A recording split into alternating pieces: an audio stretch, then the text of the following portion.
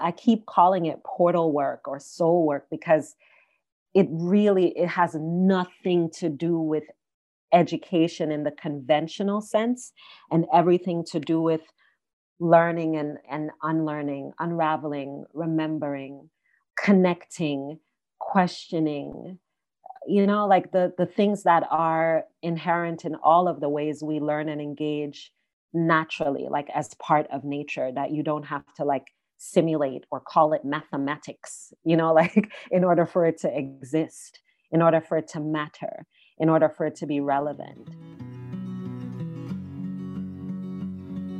Hi, friends, and welcome to the Medicine Stories podcast, where we are remembering what it is to be human upon the earth. I am your host, Amber Magnolia Hill, and this is episode 75 with Akilah Richards. If the phrase school wounds stirs something inside of you, or the words crisis schooling describe your current reality as a parent or caregiver, or if you've just always intuited that there's something not quite right about compulsory schooling, this episode is for you. So I've been aware of and really fascinated by unschooling and various forms of homeschooling for about 15 years now. But it wasn't until COVID and really seeing the discussions happening online in mom groups that I got passionate about doing a podcast about this. So what I keep seeing over and over again is moms really at a breaking point with trying to navigate distance schooling with their kids. And what I keep thinking when I'm seeing this is, wow, they don't even know that they don't have to do this. It hasn't occurred to them that there's an alternative to this system that we've all bought into. They don't realize that they can free themselves of it. And not in a judgmental or condescending way, but like they literally don't even know, it hasn't occurred to them. So, rather than get into some Facebook comment weirdness with people, I just decided to put an episode out. And around the same time, my friend Dana clued me into the work of someone who clued me into the work of Akilah. And it was such a joy and an honor to have her on today. So I'm going to begin with a quote from an article that was published in Psychology Today by Dr. Peter Gray. And I've linked to the whole thing in the show notes. In the beginning, for hundreds of thousands of years, children educated themselves through self-directed play and exploration. In relation to the biological history of our species, schools are very recent institutions. For hundreds of thousands of years, before the advent of agriculture, we lived as hunter-gatherers. Children in hunter-gatherer cultures learned what they needed to know to become effective adults through their own play and exploration. The strong drive in children to play and explore presumably came about during our evolution as hunter-gatherers to serve the needs of education. Adults in hunter-gatherer cultures allowed children almost unlimited freedom to play and explore on their own because they recognized that those activities are children's natural ways of learning. With the rise of agriculture and later of industry, children became forced laborers. Play and exploration were suppressed.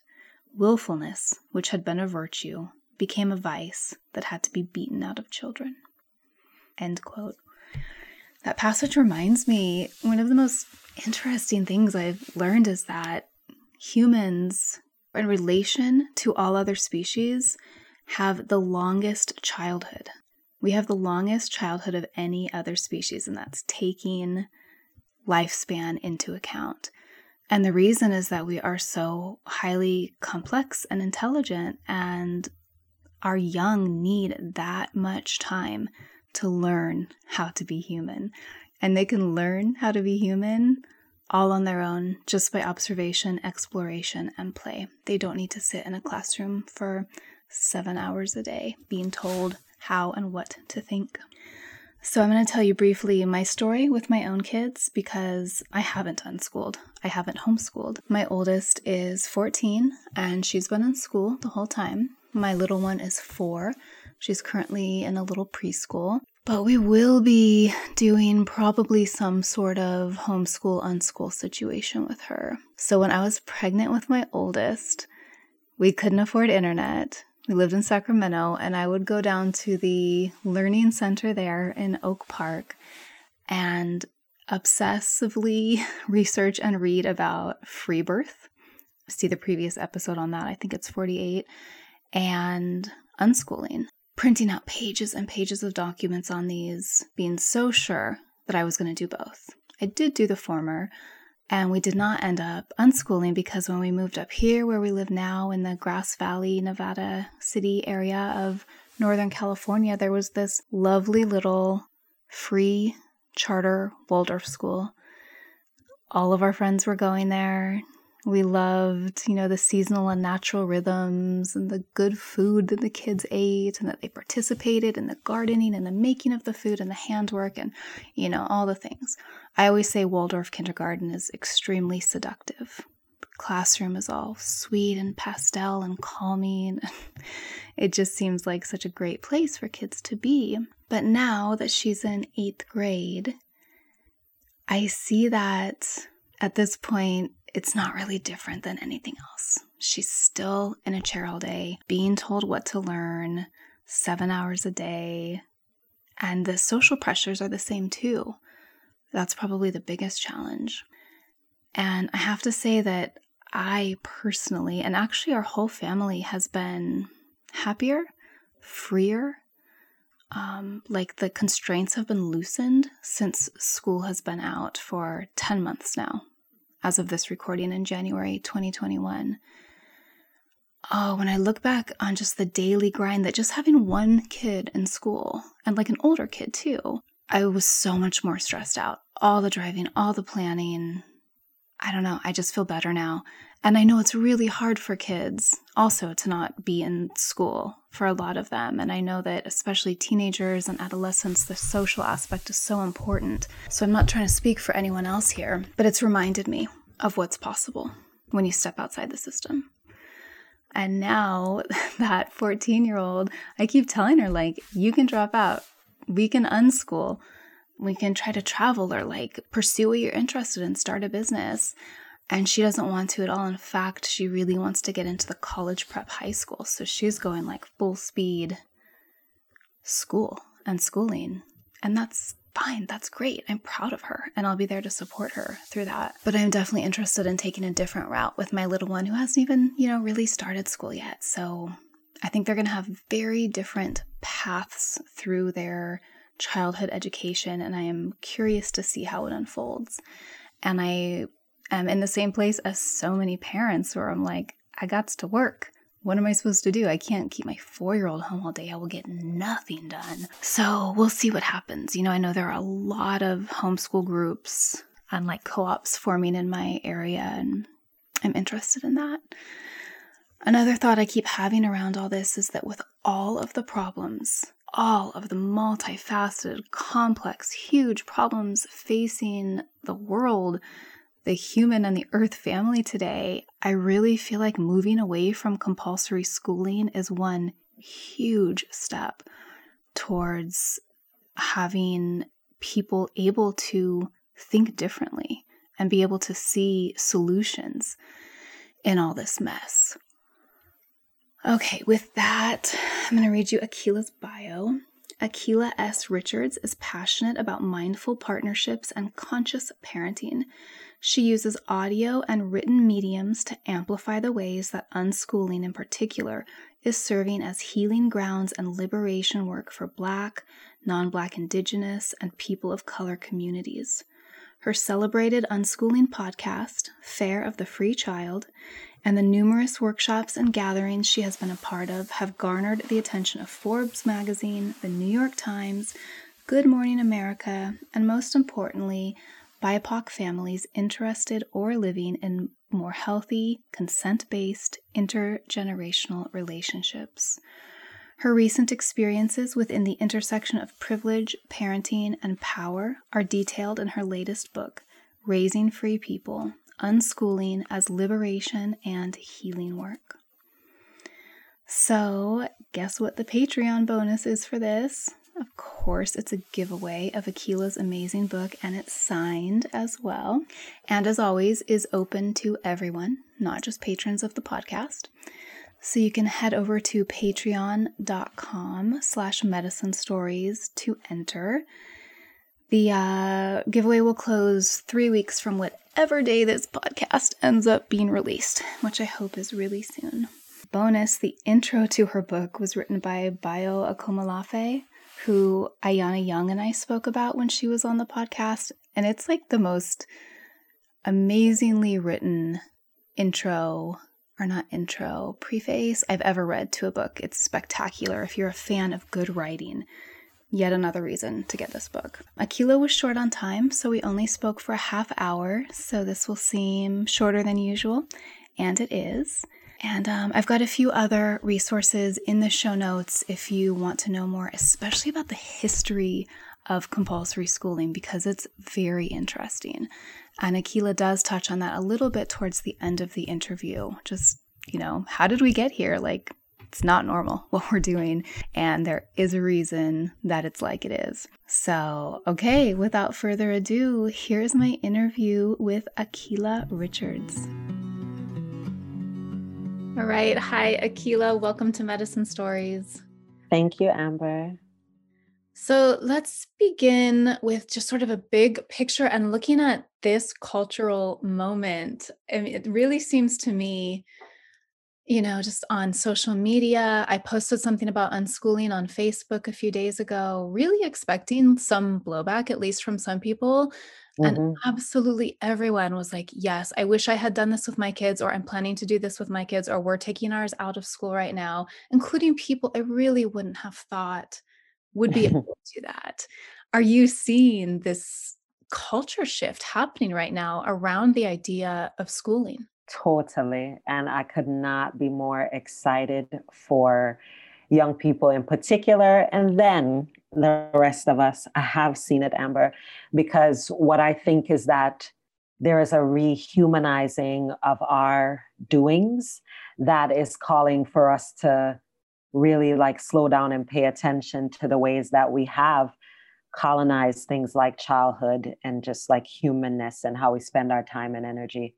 So I am seeing it, and it makes sense right now. And it's such portal work, right? Such opportunities for us to go into and through certain portals that we definitely need to go through. Yes. So what brought you here, so far ahead of everyone else, and sort of placing that in a bigger context as well? So along with hearing your personal story, can you tell us a little bit about the history of schooling and the history of unschooling, and then how you came to it?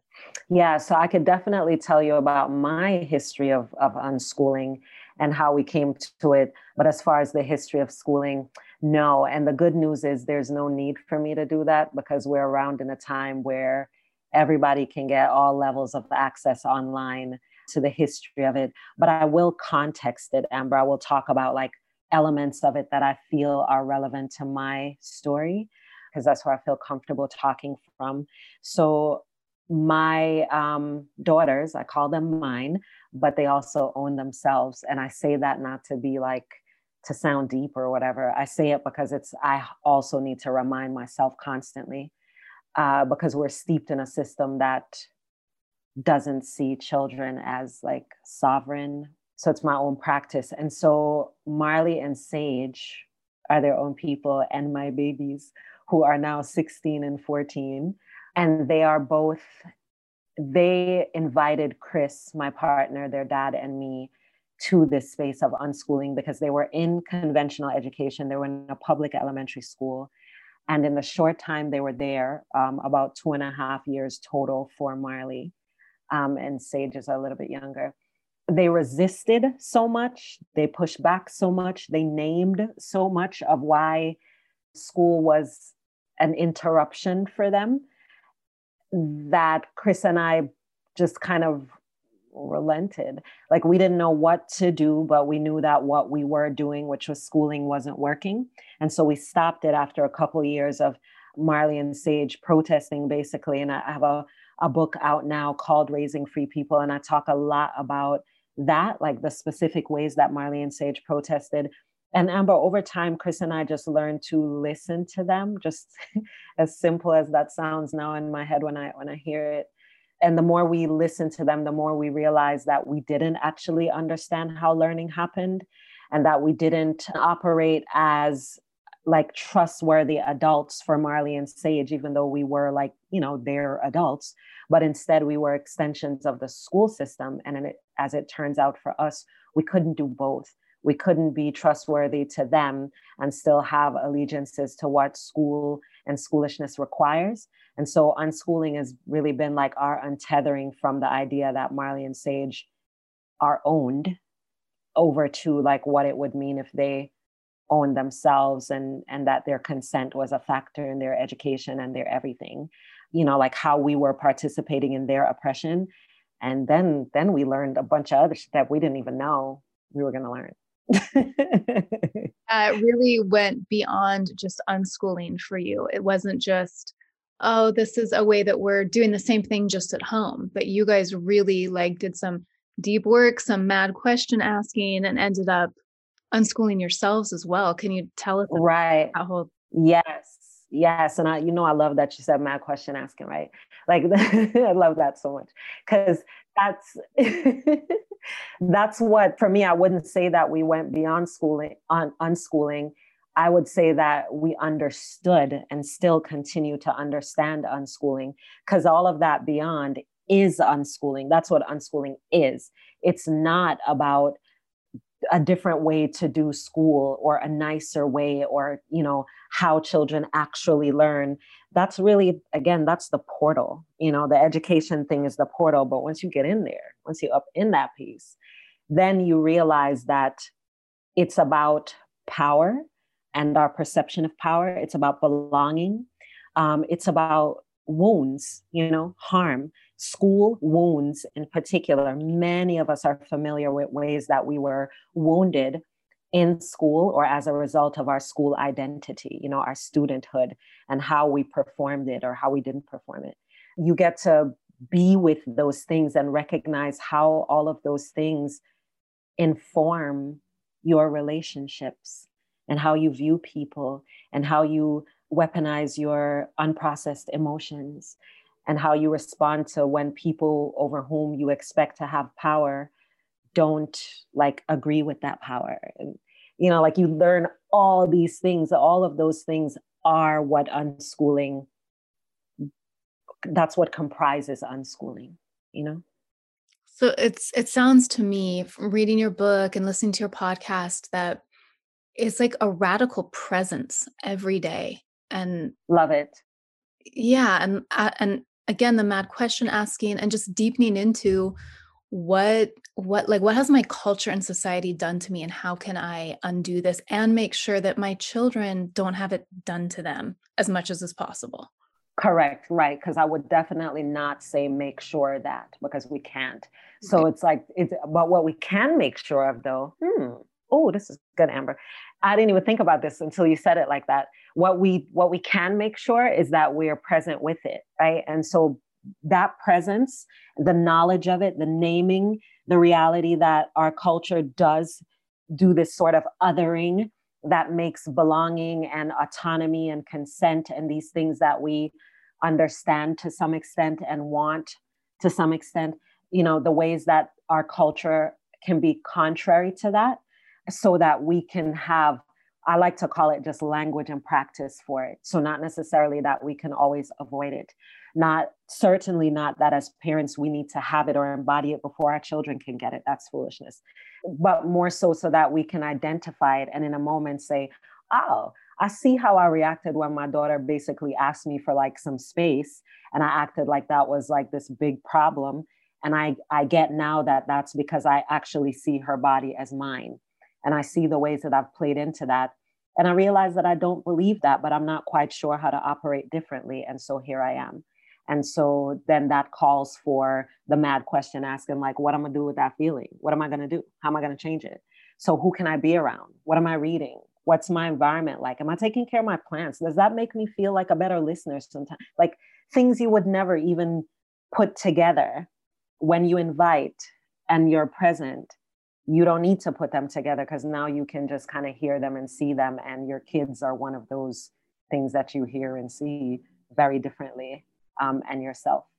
Wow. Yeah. It just sounds like you have to really be in your integrity and in a growth mindset. And one of my friends commented, she's been unschooling her 9-year-old since the beginning. And she's like, it's not what most people think it is. The challenges that come up are different than you're expecting them to be. Have Exactly. have your girls been happy with it the whole time? Now, as teenagers, are they like proud of it? Do they ever want something different? Sure, I would say similarly, so they are just like human beings in their teenage years. So just like I was in school, I was very schooled, very conventionally schooled, and I wanted something different sometimes than what I had most times. So yeah, they're dynamic and interesting and regular like other kids in that way. They are not like, what would I call it, evangelists of unschooling. Like they don't see their job as to be the proof point or to show people that it works. Mhm. And I'm also really protective of that for them. What I will say is that Marley and Sage are happy people. They're really sharp. They know how they learn.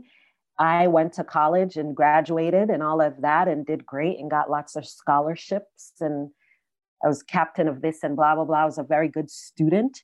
And yet Marley and Sage teach me so much and help me unlearn so much about everything from like me trying to learn Spanish, which I've been trying to learn and have taken classes since I was probably like 10 and still don't know nothing but the curse words and a little bit more.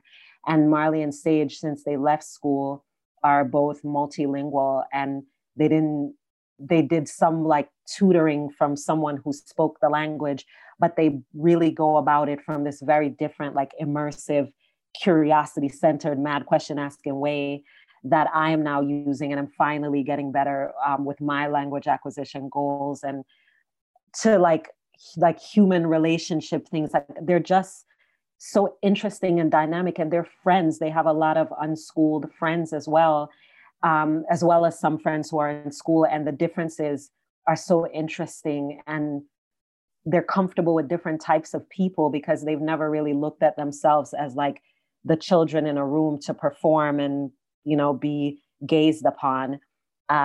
Because we also travel, when we broke the girls out of school prison, we also realized that we lived in this neighborhood as one of few Black families in the big house with the this and the that because of school.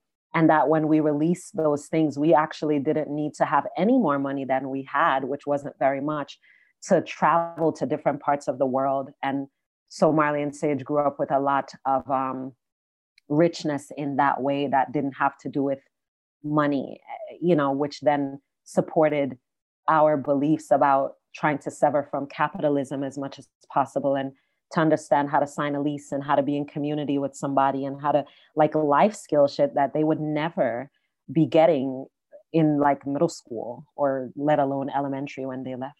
Mhm. Yeah, I love that part of your book, how it really like unwound your whole life when you took them out of school. You realize like we don't have to do any of this.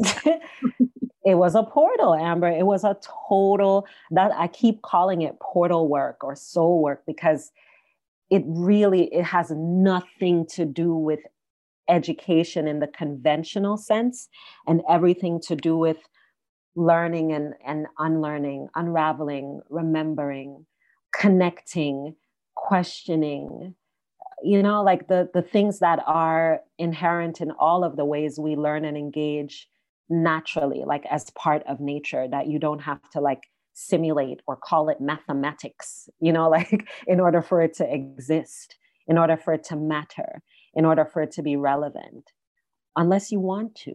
So like in unschooling, it's not, I say all the time that I'm anti-school, but unschooling is not anti-school.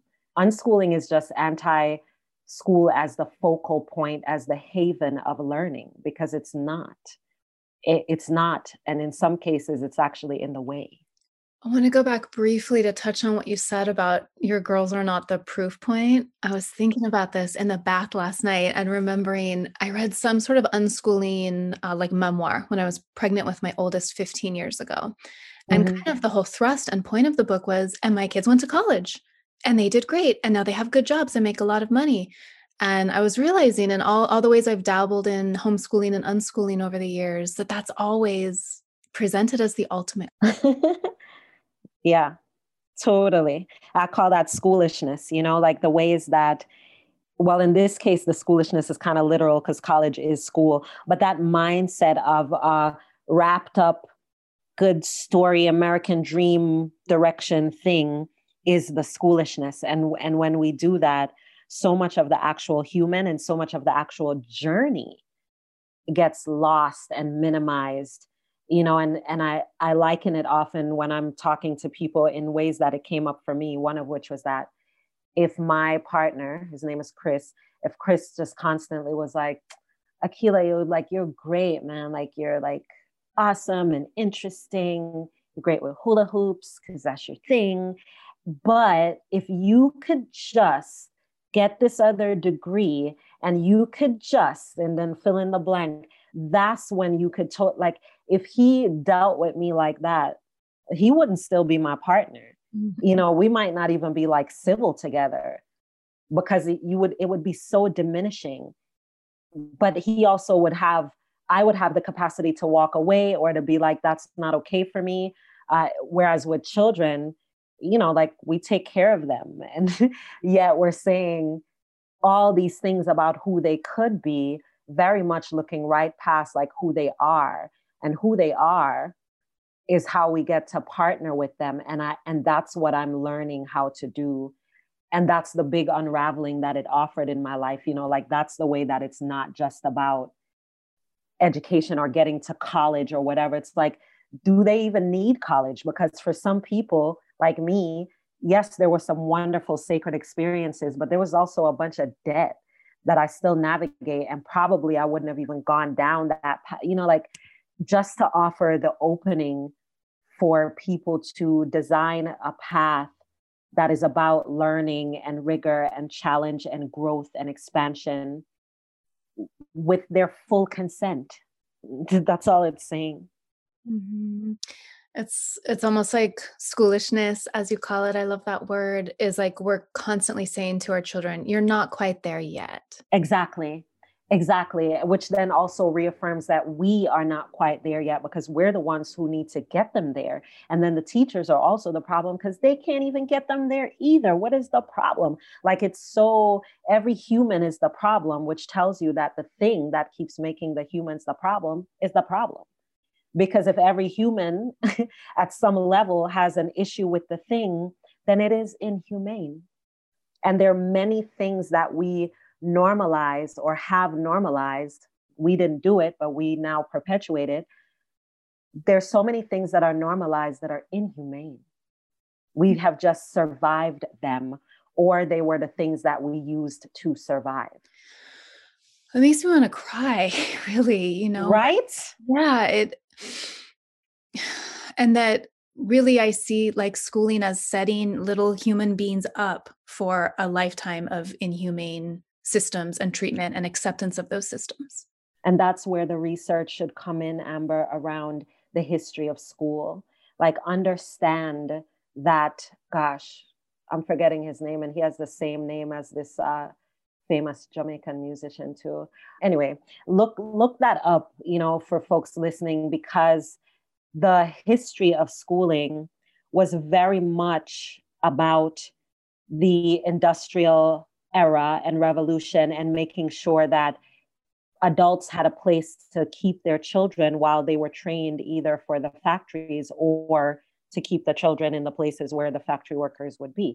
Like, it wasn't about the human and learning. That's the narrative. That's the marketing. That's also the brilliance of humans, the way that we can take things and compost them and turn it into something good, the way that like enslaved folks did with food. We had the worst parts of the food, and then we turned it into soul food that brought joy, even though it didn't have a certain nutritional content.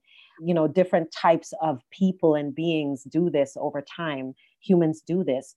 It does not mean that the thing is right for us. We do this in our relationships today. It doesn't mean the thing is right for us, let alone best for us. It's just that it's what we know. And right now, in the middle of this pandemic and all the crisis schooling and all the interest in self-directed education, which is beautiful, now we have an opportunity to be like, yo, what might normal mean if consent was a factor? What might normal mean if my relationship with my child included an observation and an honoring of like what they need and how it seems that they learn. And I'm constantly in curiosity about that instead of like designing curriculum that doesn't actually include them and making them adhere to it. Like those are new normals that we could be about that together now. Is that at least partially what you mean by consent, is that you are not designing curriculum and telling them where their attention is going to be placed? Mm-hmm. Yes, that's what I mean. And I also mean consent in that sometimes consent is about a thing that you say yes or no to, like outright. And then other times it's your oppression. It's how you get in the way of something. So when we are in the way with our curricula and our ideas of what childhood and children should be and how your particular child should spend their time based on your observation, which is very much influenced by the marketing around like the whole education complex. When you are in that space, you're in the way of their capacity to develop consent for themselves. So like a simple thing, for example, like bedtime. As an unschooling family, our particular unschooling family, we don't do bedtime, and we haven't done it for many, many years.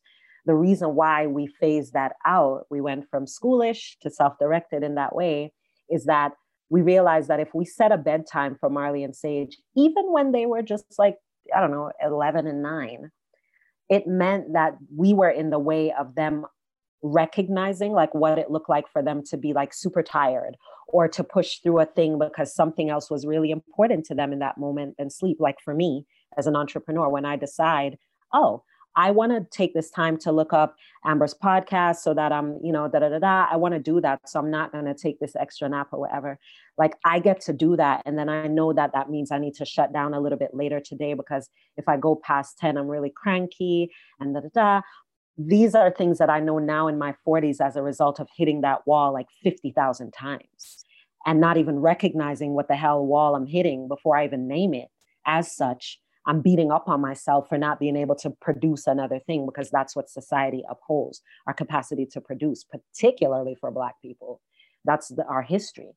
So now for me as a woman, as a human, and as a Black woman raising Black women, when I give them that back, when I get out of the way, that is them reconnecting with the bodily autonomy that the people before us who look like us did not have.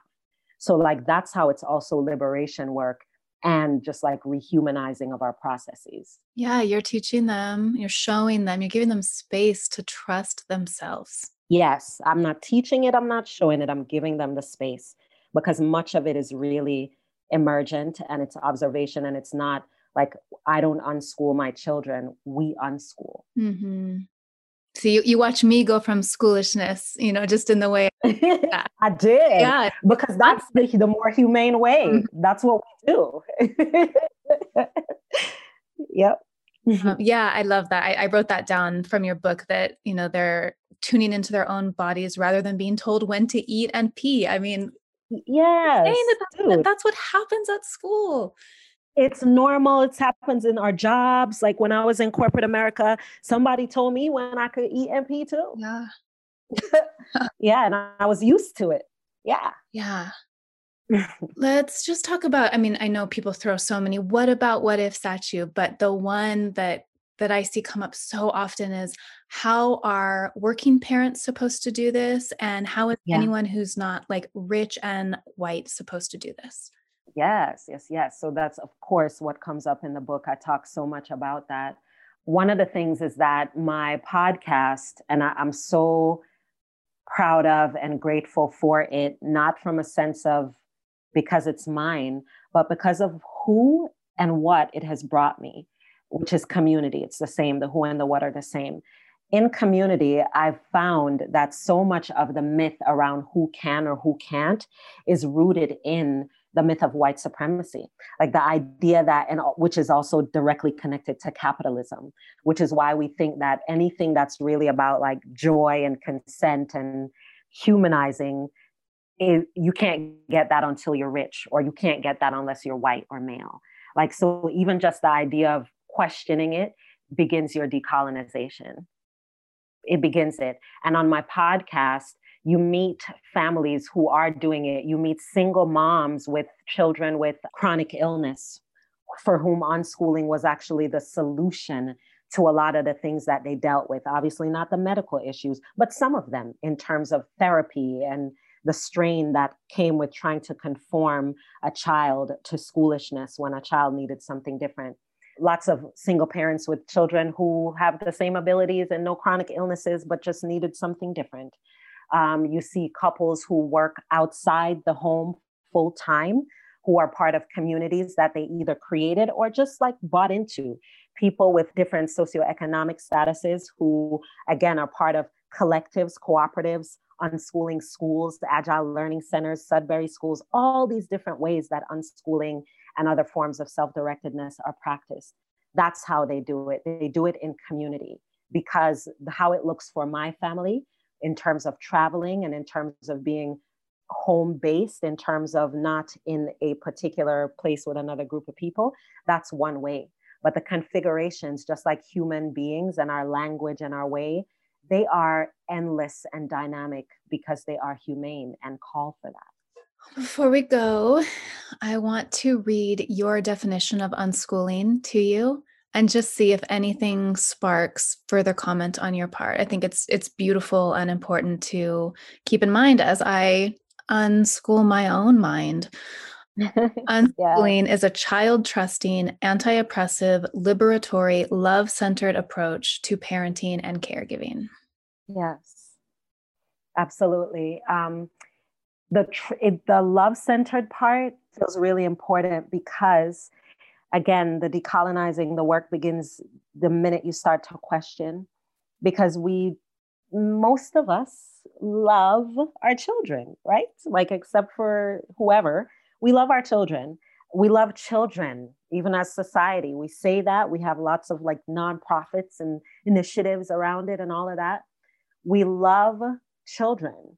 But if our definition of love does not include consent, and if the people that we love, if they're loving us back doesn't include us being trustworthy to them, then it gives us an opportunity to evaluate our definition of love and our practice of love. And love is so actionable. So that part is what sticks out for me right now as we are crisis schooling and panicking about the different ways that our norm has been torn from under us, even the parts of the norm that we didn't even like, but we still didn't expect it to happen like this. For you to remember, like, what are some of the ways, or to question some of the ways that you can actionize love differently? Can your love in action be more consent-based? Can it be more observant and less instructional? Might that even feel better for you to be less of an instructor in everybody's lives? What might that mean then when you have a little bit more space? Like, what might love for yourself look like when you're not so caught up in what someone else might need to be? Like, that's the rhythm that I would invite around love-centeredness in particular. Mm-hmm. Seems like a pretty juicy portal into self-love. Right? You see it, like, and everything is everything, Amber. So like whatever one shows up, all the other ones are present. It's just like, what are we looking at? What are we looking at? Okay, before we totally for real go, you have an amazing podcast, Fair of the Free Child, your book, Raising Free People, Unschooling as Liberation and Healing Work. And then you have your like online courses, which you have many of, and they all look amazing. So people who want to go deeper, there's a lot of ways to connect with you. Totally. And I would say raisingfreepeople.com is a really good starting point, because that's, the primary space. I also have a Make It Happen community, my Make It Happen family, I call it, which is over on Patreon. And it's not necessarily extra content. I'm just more present there in terms of just like showing up and sharing things and inviting conversation around episodes of the podcast and that sort of thing. But yeah, so primarily raisingfreepeople.com, and also my Make It Happen family over on patreon.com/Akilah. All right. Awesome. I'll put those links in the show notes. And I am extremely grateful for your perspective and how you've already helped me to see things differently. And I'm so happy that you made the time to talk with me today. You are so welcome, Amber. I've very much enjoyed our conversation. Thank you for the invitation and for what you are doing as well. Like all of this is portal work, you know? Mm-hmm. Amen. Yes, yes, yes. Thank you for taking these medicine stories in. I hope they inspire you to keep walking the mythic path of your own unfolding self. I love sharing information and will always put any relevant links in the show notes. You can find past episodes, my blog, and our handmade herbal medicines at mythicmedicine.love. We've got reishi, lion's mane, elderberry, mugwort, yarrow, redwood, body oils, an amazing sleep medicine, heart medicine, earth essences, so much more than I can list there. mythicmedicine.love. While you're there, check out my quiz, Which Healing Herb is Your Spirit Medicine? It's fun and lighthearted, but the results are really in-depth and designed to bring you into closer alignment with both the medicine that you're in need of and the medicine that you already carry and can bring to others. If you love the show, please consider supporting it at patreon.com/medicine stories. It is so worth your while. There are dozens and dozens of killer rewards there, and I've been told by many folks that it's the best Patreon out there.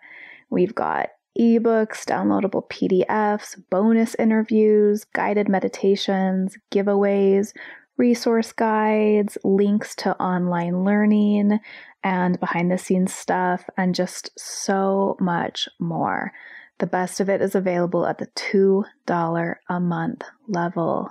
Thank you. And please subscribe on whichever app you use. Just click that little subscribe button and review on iTunes. It's so helpful. And if you do that, you just may be featured in a listener spotlight in the future. The music that opens the show is by Marie Sioux. That's MarieeSioux. It's from her beautiful song, Wild Eyes. Thank you, Marie. And thanks to you all. I look forward to next time.